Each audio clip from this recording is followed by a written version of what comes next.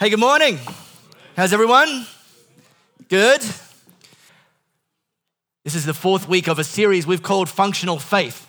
And we very much have taken the big idea from the world of fitness, where the world of fitness these days is moving away from the Beachbody gym kind of workouts into more of the how is what I'm doing in the gym going to affect me out in the real world. My gym's done the same thing. They're moving out some of the equipment that you used to use in front of the mirror, look good in the gym, and they're moving in medicine balls and Swiss balls and TRX suspension strap systems and I don't know, there's all this other stuff. It's cool. Functional fitness. Is what I'm doing here going to be able to be applied when I leave this place? Same here. Is what I'm learning, is what I'm listening to, is what God's saying to me, can I apply it and am I willing to apply it? And I got to tell you, this is week 4. I've had the most amount of feedback from our people over these last few weeks about how they've been applying what they've been learning and some of what God's been doing as a consequence of that. And I reply in almost every instance that is the number one greatest compliment, greatest bit of feedback, greatest encouragement to me as a church leader when you tell me that you're doing what you're learning, you're putting it into practice and it's functioning in your world, the best thing. So this is the 4th week. Today's message is very much part 2 of last week's message. So now that the Olympics are over, you can get back to listening to podcasts and you can listen to last week's message where I talked about the idea that we have to face the facts in life. Faith isn't about denial. Faith's about acknowledging the facts, but not letting the acknowledgement of the facts lead us from denial to despair, but in the process that we stand in the middle filled with hope that God's actually going to do what he promised he's going to do. This is part 2 of that series. I'm going to be talking about seeds today. It's an agricultural message. I'm aware, however, that many of you are under the mistaken impression that food grows on supermarket shelves. And it doesn't. Okay? Breaking news. But if I didn't explain where food comes from, some of what I'm about to preach will be lost. So here's a quick agricultural lesson for you, all right? So when you want to grow food, you have to start with the preparation phase. You have to grab a shovel, you have to break up the ground, preparation phase. You cannot skip the preparation phase because the soil preparation will ultimately determine the harvest you reap. So preparation phase, grab a shovel, start preparing the ground. Now, once the ground's prepared, you move into the scattering stage where you take the seed, whatever it is that you're wanting to grow, and you start to sow that. You start to scatter that. Cool. Second stage done. Then you sit back in what's called the sprouting stage, that over a period of time, the seeds that you've scattered into the ground that you've prepared start to form into the plants that you hope to ultimately harvest. And then finally, if everything's going according to schedule, you get to take the sickle. This is a sickle. It's the biggest sickle I could find in the metro area in a first world country. And you get to harvest what it is that you've sown. And the reason it's important to understand the stages and understand them in the order that they're meant to work is that we live in a society that wants to use the sickle without using the shovel. We want to buy it before we can afford it. We want to sleep with it before we put a ring on it. And the way God set things up is that you are foolish if you go into the field with your sickle if you've never previously gone into the field with your shovel. Because things work in stages. Now, if you have your Elevate app, you can pop the Bible section open. It's going to take you to a story that Mark recorded of Jesus teaching about the kingdom of God. What Jesus often had to do, and often took the time to do, is explain how the kingdom of God works. Because the thing about the kingdom of God is it doesn't work like your workplace works. The kingdom of God doesn't work like your family of origin works. The kingdom of God doesn't work like your failed marriage didn't work. The kingdom of God works differently. And so Jesus, time and time again, would stop and pause in front of a group of people, and he would explain to them, guys, no matter what you've thought previously, no matter how far off base you are, I want to clarify for you, this is how the kingdom of God works. And it messed with people's heads because people had preconceived notions of how the kingdom of God works. And often what Jesus would explain would be completely countercultural to what they were used to. So here we are today, and it's just as real. Living in a society that wants to harvest before sowing. So this is Jesus telling the story. God's kingdom's like a seed thrown on a field by a man who then goes to bed and forgets about it. The seed sprouts and grows, and he has no idea how it happens. The earth does it all without his help. First a green stem of grass, then a bud, then the ripened grain. When the grain is fully formed, he reaps. It's harvest time. Now, I've never been pregnant, at least not yet. Arnold Schwarzenegger seems to suggest it's possible for a man.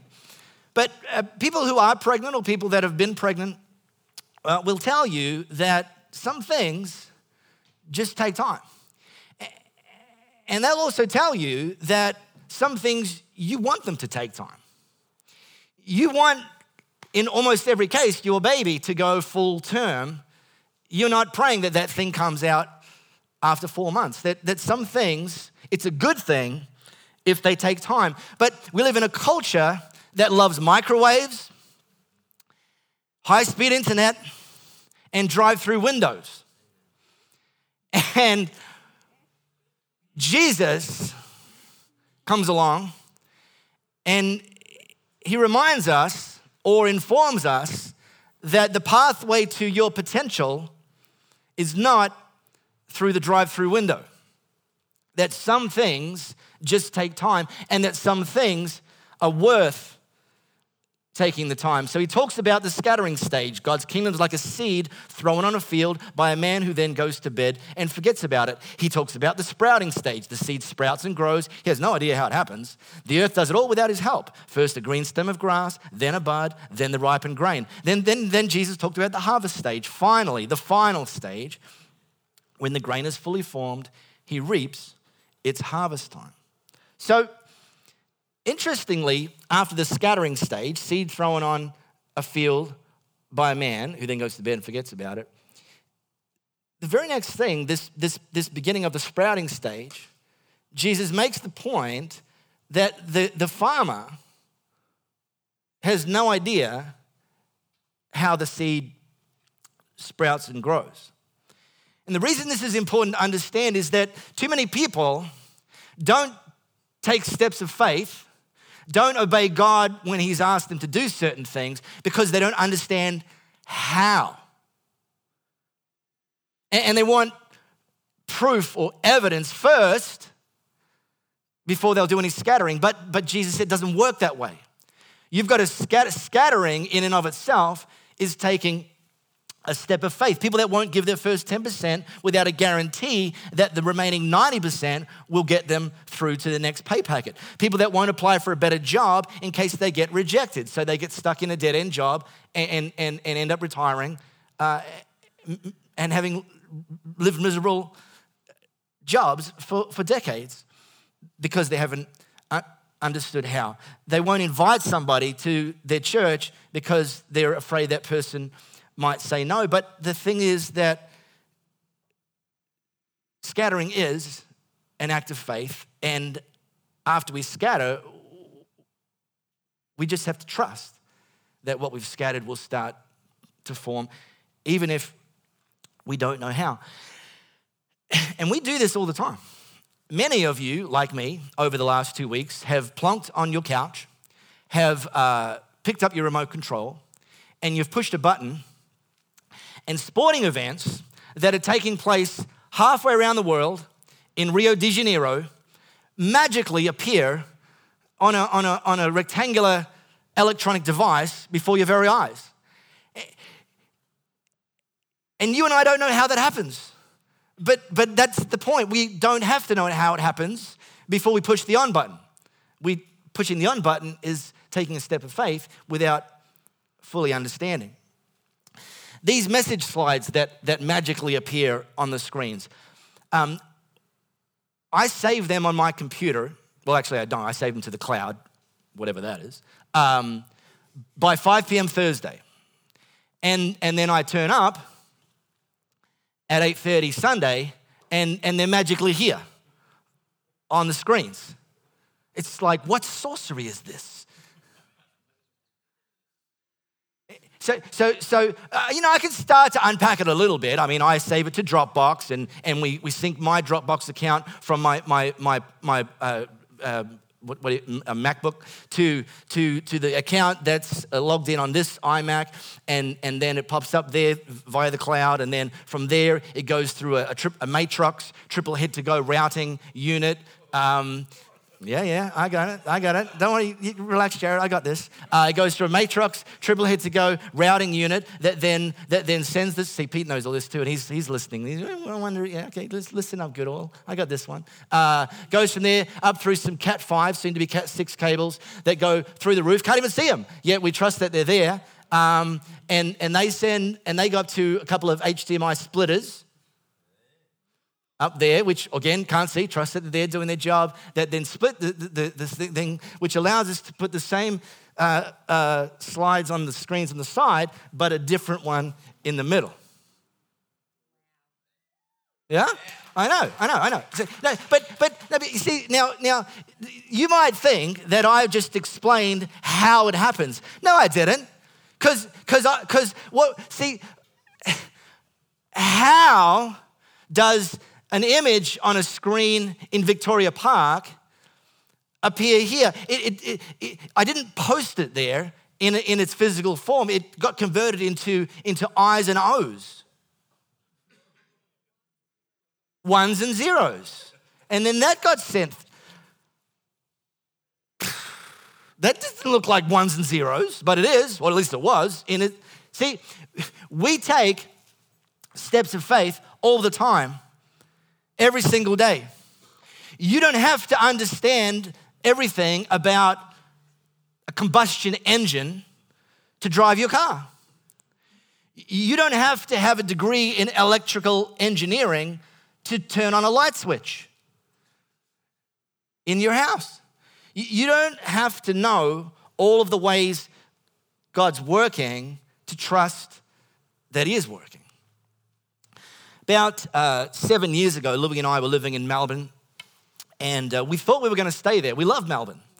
We love Perth. We love Melbourne. We love Rome. We love London. We love LA. We love lots of places in the world. We want to live where God's called us to live. That's the critical thing. And we thought actually at the time that it was Melbourne, that God had called us there, and it looked like some opportunities were opening up. I was going to several interviews with some key churches there that were looking for new leaders, and I was at home on one particular day. Louie was at her job there, and I felt God say to me, you guys need to go back to Perth. And what'll happen is if you go back to Perth, I'll set you up with a church, and you'll lead that church, and almost certainly that'll be the church you'll lead for life. And I had no idea how any of that was going to happen. I mean, get on a plane, come to Perth. That bit I understood. But I didn't have any churches that were sending me their position descriptions. I hadn't sent my CV out to any churches in Perth. The call from God was go back to Perth without any explanation of how things were going to work. And for what it's worth, the only thing Louis and I can essentially take credit for in that whole process was just that we obeyed. And then in stages, things became clear. The scattering stage takes faith, knowing that somehow, some way, God works all things together for good for those that love him and are called according to his purpose, though we don't always know how. Okay, so the scattering stage is followed by the sprouting stage. First a green stem of grass, then a bud, then ripened grain. As a church leader, as a preacher, this is one of the most challenging things that I have to contend with.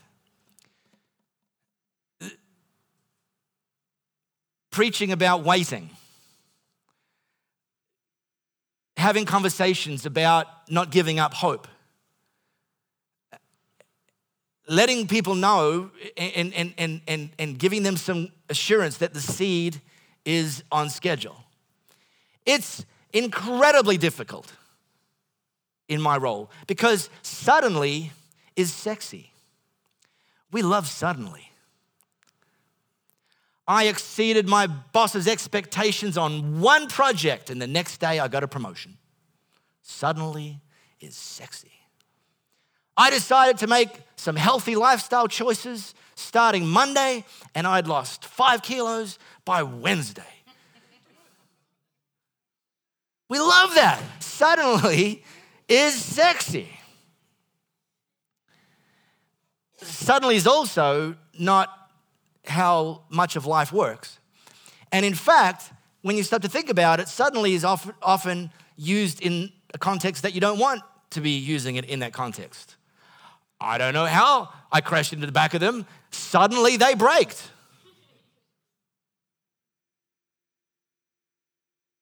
Jesus wants us to know with this story, explaining how the kingdom of God works, that some things just take time. And my prayer coming here this morning and teaching this message, my prayer is it's actually an encouragement to some of you who have potentially considered giving up hope. That you're waiting, that you've had a glimpse of God's promise, but it hasn't fully realized its potential yet. And you're considering whether God's either tricked you or whether he's quit on you. And my prayer today is that you understand that the seed is on schedule. Because the fascinating thing about this, the farmer didn't know how the seed sprouts and grows, and that didn't prevent him from scattering in the first place. But then Jesus said in the kingdom of God, the earth does it all without his help. There's a natural progression to things, and that we need to trust that the seed is on schedule. Modern technology has simplified one aspect of Louise and my marriage. We have our personal calendars synced in the cloud. And so whenever I put in a meeting that I'm having or an appointment or something that I have to get involved in, it'll show up on Louie's calendar alongside hers. And then whenever she's got something coming up, it'll show up on my calendar alongside mine. And so we don't have to have those arguments of yesteryear around such things as, well, you never told me that you were going to that. Well, you never told me we had to be there at that time. We have simply synchronized our schedules. And life is B-L-I-S-S, bliss. The challenge to making our faith functional is to switch over from trying to get God to match our schedule and instead synchronize our faith with his schedule and trust that even though we don't always know how, that God does it, even with our help. And this stage, it's not just challenging because suddenly is sexy. It's challenging because you can't even see if it's working half the time. I mean, when you pick up your shovel and you get digging, or as Louis' Italian grandmother mistakenly calls it, dipping, if you get dipping, you can see the return on your labor. When you start scattering, you can see the seeds going into the ground. When you're harvesting, you can see, and we can actually do something. If you like to be useful, these are things. But there's this sprouting stage where actually we don't have to do anything. That's a problem for some people who are activistic, guilty. Plus, particularly in the early part of the sprouting stage, we don't even know if this is going to happen. We don't even know if this is going to come up. And a lot of dreams die in the sprouting stage. People that give up hope that it's ever going to be harvest time. A lot of people quit trying to get debt-free in the sprouting stage because it's taking too long. A lot of marriages die in the sprouting stage. Louis and I, we dated for a year, and then we were engaged for a year, and then we got married. So in the 2 years prior to us getting married, we did not argue once. And so I thought, this relationship stuff's a breeze. I mean, phew. And then we got married, and for the next 5 years, we didn't stop arguing once.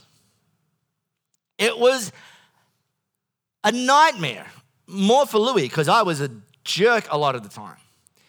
She was having well-meaning family and friends tell her, you need to leave this guy. He's not worth it. He's not worth the pain. He doesn't deserve you. You need to clear out. And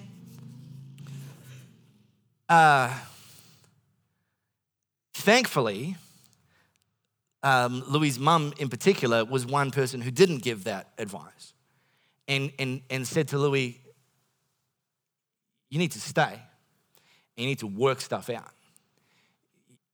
Exiting isn't an option. We spent 5 years in the sprouting stage. And thankfully, we're able to grow beyond that. And whilst we're not problem-free in our marriage, had we quit in the sprouting stage, we wouldn't even have a marriage now. Final word. And for the second consecutive week, I'm on schedule. Not only is the seed on schedule, the preacher's on schedule. Both of which are miracles that people pray for all the time, but don't always get delivered. I prayed, oh no, okay, stay on schedule. Have a look at this second line, this second physical line. God's kingdom's like a seed thrown on a field by man. Look what Jesus said next after he scattered. This should be like the best news some of you have heard all week. He just went to bed.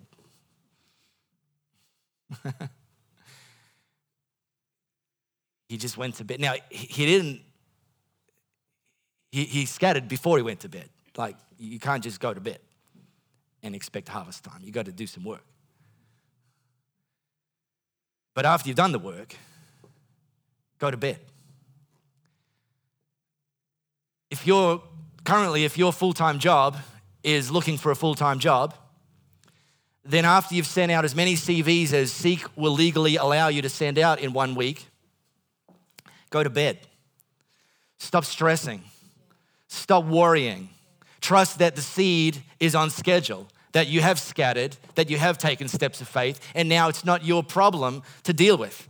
And you wake up Monday morning and you might need to scatter a few more CVs around, but once you've done as many CV applications in that week, go to bed.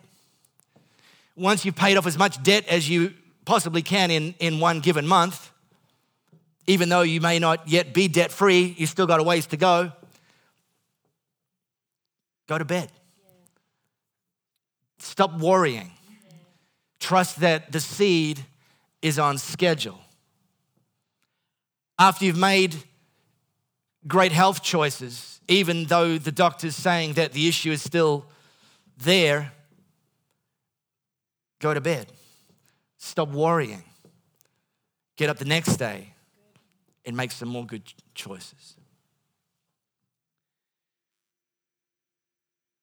The last thing I want to do right now is to give you an opportunity to follow Jesus.